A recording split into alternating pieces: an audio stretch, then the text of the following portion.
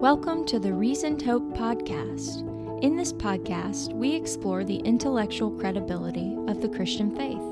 We seek to show how the central hope found in Jesus Christ is not only rational, but that the Christian worldview makes sense of our experience, our deepest longings, and our intuitions about the world. Thanks for listening, and we hope today's episode is both encouraging and challenging to you, whether you are a believer or a skeptic.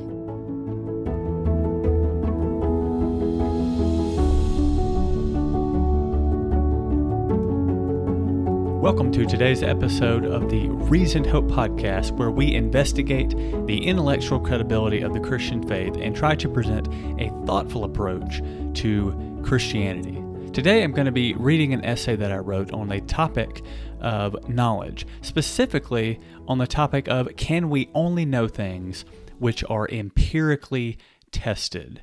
And in the course of this essay, I hope it'll become clear what I mean by that. But the importance of this topic is that you are going to encounter a certain perspective on what it means to know that something is true. If you're a Christian and you engage people with conversation about spiritual things, about the gospel, eventually you're going to run into this idea that, we can't really know that God exists, or we can't really know that Jesus rose from the dead. And the reason oftentimes that some people will give for that claim is that they will say something like, well, we can't really know something unless we can test it.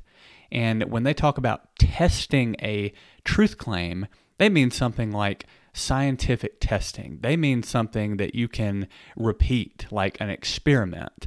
And this is a very common way to think about knowledge and how we can know things are true. And it poses some problems for topics of the supernatural, like God's existence, or again, miracles, or Jesus rising from the dead, things like that. Because these seem to be things that are outside the scope of what many would consider to be empirical testability. So this essay that I wrote aims to address this idea. And if you want more in-depth on this topic, be sure to check out the podcast episode that I did called What is Scientism? Because that episode goes into a lot more detail on this topic as well. But I hope this essay is helpful for you. If you have spiritual conversations with those who are not Christians, eventually you will encounter a particular claim about evidence and knowledge. Let me give an example to illustrate. I was once having a conversation about Jesus with a friend from high school. When we began to discuss Jesus' resurrection, he stopped me and said, "I can't believe that Jesus was actually raised from the dead because I can't test that scientifically." From his perspective, he has no way to objectively verify that Jesus was raised from the dead. It is a claim of history that cannot be repeated or observed. As such, this central event of Christianity is outside the scope of what can be known, or so the thinking goes. Now, is this really true? If it was, then no one could really know with any rational basis that Jesus was raised from the dead. But as we will see, this idea is a bad way to think about knowledge on many levels. First, we need an understanding of what is going on when someone makes a claim like this. Much of the answer lies in a proper understanding of science. Many people have been fed the lie that science is the only thing, or perhaps the best tool, which provides us with accurate knowledge about reality. It is an approach to knowledge called scientism. But it is important to see that while science does provide us with a way to investigate the material world, and thus to gain knowledge about the material world, it is not the only or even the best source of knowledge. We know many things through testimony, when someone tells us what happened, introspection, how we are feeling at the present moment, pure reason, 2 + 2 = 4, bachelors are unmarried males, memory, what time did you go to bed last night, and moral intuition, rape is wrong. In addition, we know things through history, as historians use methods to investigate events of the past based on the evidence they currently have. So the first major point here is that there are other valid ways we come to know things besides science. Second, what is science? Science is a tool rooted in the scientific method. It is based on observation and experimentation as scientists form and test various hypotheses to explain what needs to be explained in the material world. Science has allowed us to gain amazing advances in understanding our world, and it has led to many wonderful technologies and discoveries. Of course, there have been many negative results of these things as well. But if science is simply a tool for investigating the material world, it cannot tell us if there is anything beyond the physical world, such as God or any other supernatural being. And since there are other ways we come to know things besides science, there is no reason to limit the tools we have to understand reality to science alone. And this leads to a third point.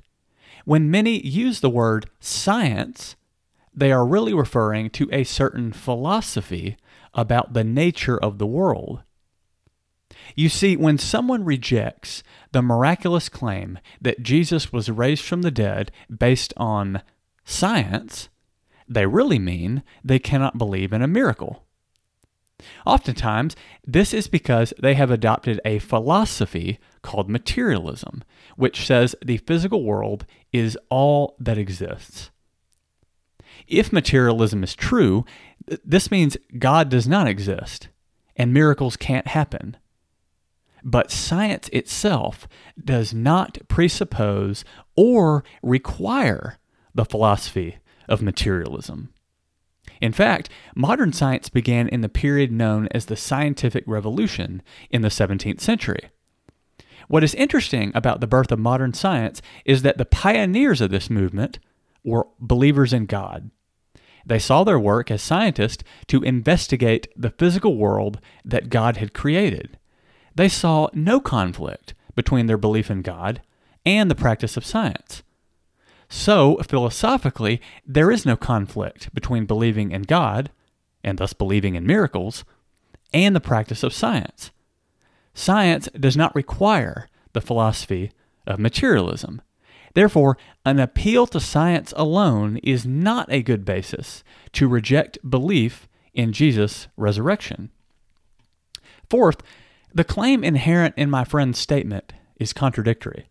Notice what was said. I can't believe that Jesus was actually raised from the dead because I can't test that scientifically. To test something scientifically means that you run an experiment under repeated observation. To run such an experiment, you need empirical data that you can work with. You need to be able to put liquids in test tubes and measure the pressure in certain gases and so forth. Now, while such experimentation and testing is wonderful as far as it goes, there is a philosophical mistake being made here. And the mistake is this. You cannot empirically test or verify the claim that you must test all knowledge claims in accordance with the scientific method. In other words, where do you get the idea that you must test everything scientifically before you can know it? Not from science. That is a philosophical claim which needs to be justified on philosophical grounds. So the claim defeats itself. It sets up a standard of proof, testing everything empirically by the scientific method, but it cannot meet this standard because it is not a scientific claim, but a philosophical claim. In addition, this is an odd standard to have for a historical claim. Events from the past are by nature not repeatable or observable. The claim of Jesus' resurrection is a claim that something happened in the past. But this was a singular event that we were not there to witness ourselves. As such, we must look at the historical evidence we have, which surrounds this event, and see if the explanation Jesus rose bodily from the dead is the best explanation. If we had to empirically test everything, like this objection says, we could not know anything about the past. But this is clearly false, since we do know much about the past. Fifth, it is important to see that no one really lives this way. No one empirically verifies everything by the scientific method before they accept it as true. As stated before, there are many other ways we come to know things. We accept what our friends tell us about what happened at work yesterday, unless we have good reason to believe otherwise. When someone asks us how we are feeling, we simply introspect. We have immediate awareness of our own mental states. We don't empirically test the claim that 2 + 2 = 4, or that a bachelor is an unmarried male. These are axiomatic truths of math and logic that we simply see upon reflection. We remember through memory, truthfully, what happened at college graduation. Frequently, the main time this idea about science and knowledge comes up is when we are talking about God or the supernatural. But people do not consistently live out this philosophical idea about science. So ultimately, this is not a good objection to belief in Jesus' resurrection or a proper way to think about science and knowledge. It depends upon a faulty understanding of science and an assumption of a philosophy which rejects the supernatural. Moreover, the claim is self-defeating, and no one consistently lives out this approach to knowledge. Well, thank you very much for listening today. I hope that this essay on knowledge and science was helpful. If this is a podcast that you enjoy or find helpful, please leave a positive review wherever you listen to it. And please tell others about the podcast you think might be interested. ReasonHopePodcast.com is our website. ReasonHopePodcast@gmail.com is the email address if you have any questions, comments, or anything of that sort. But thank you for listening, and remember that there is reason for hope in Jesus Christ.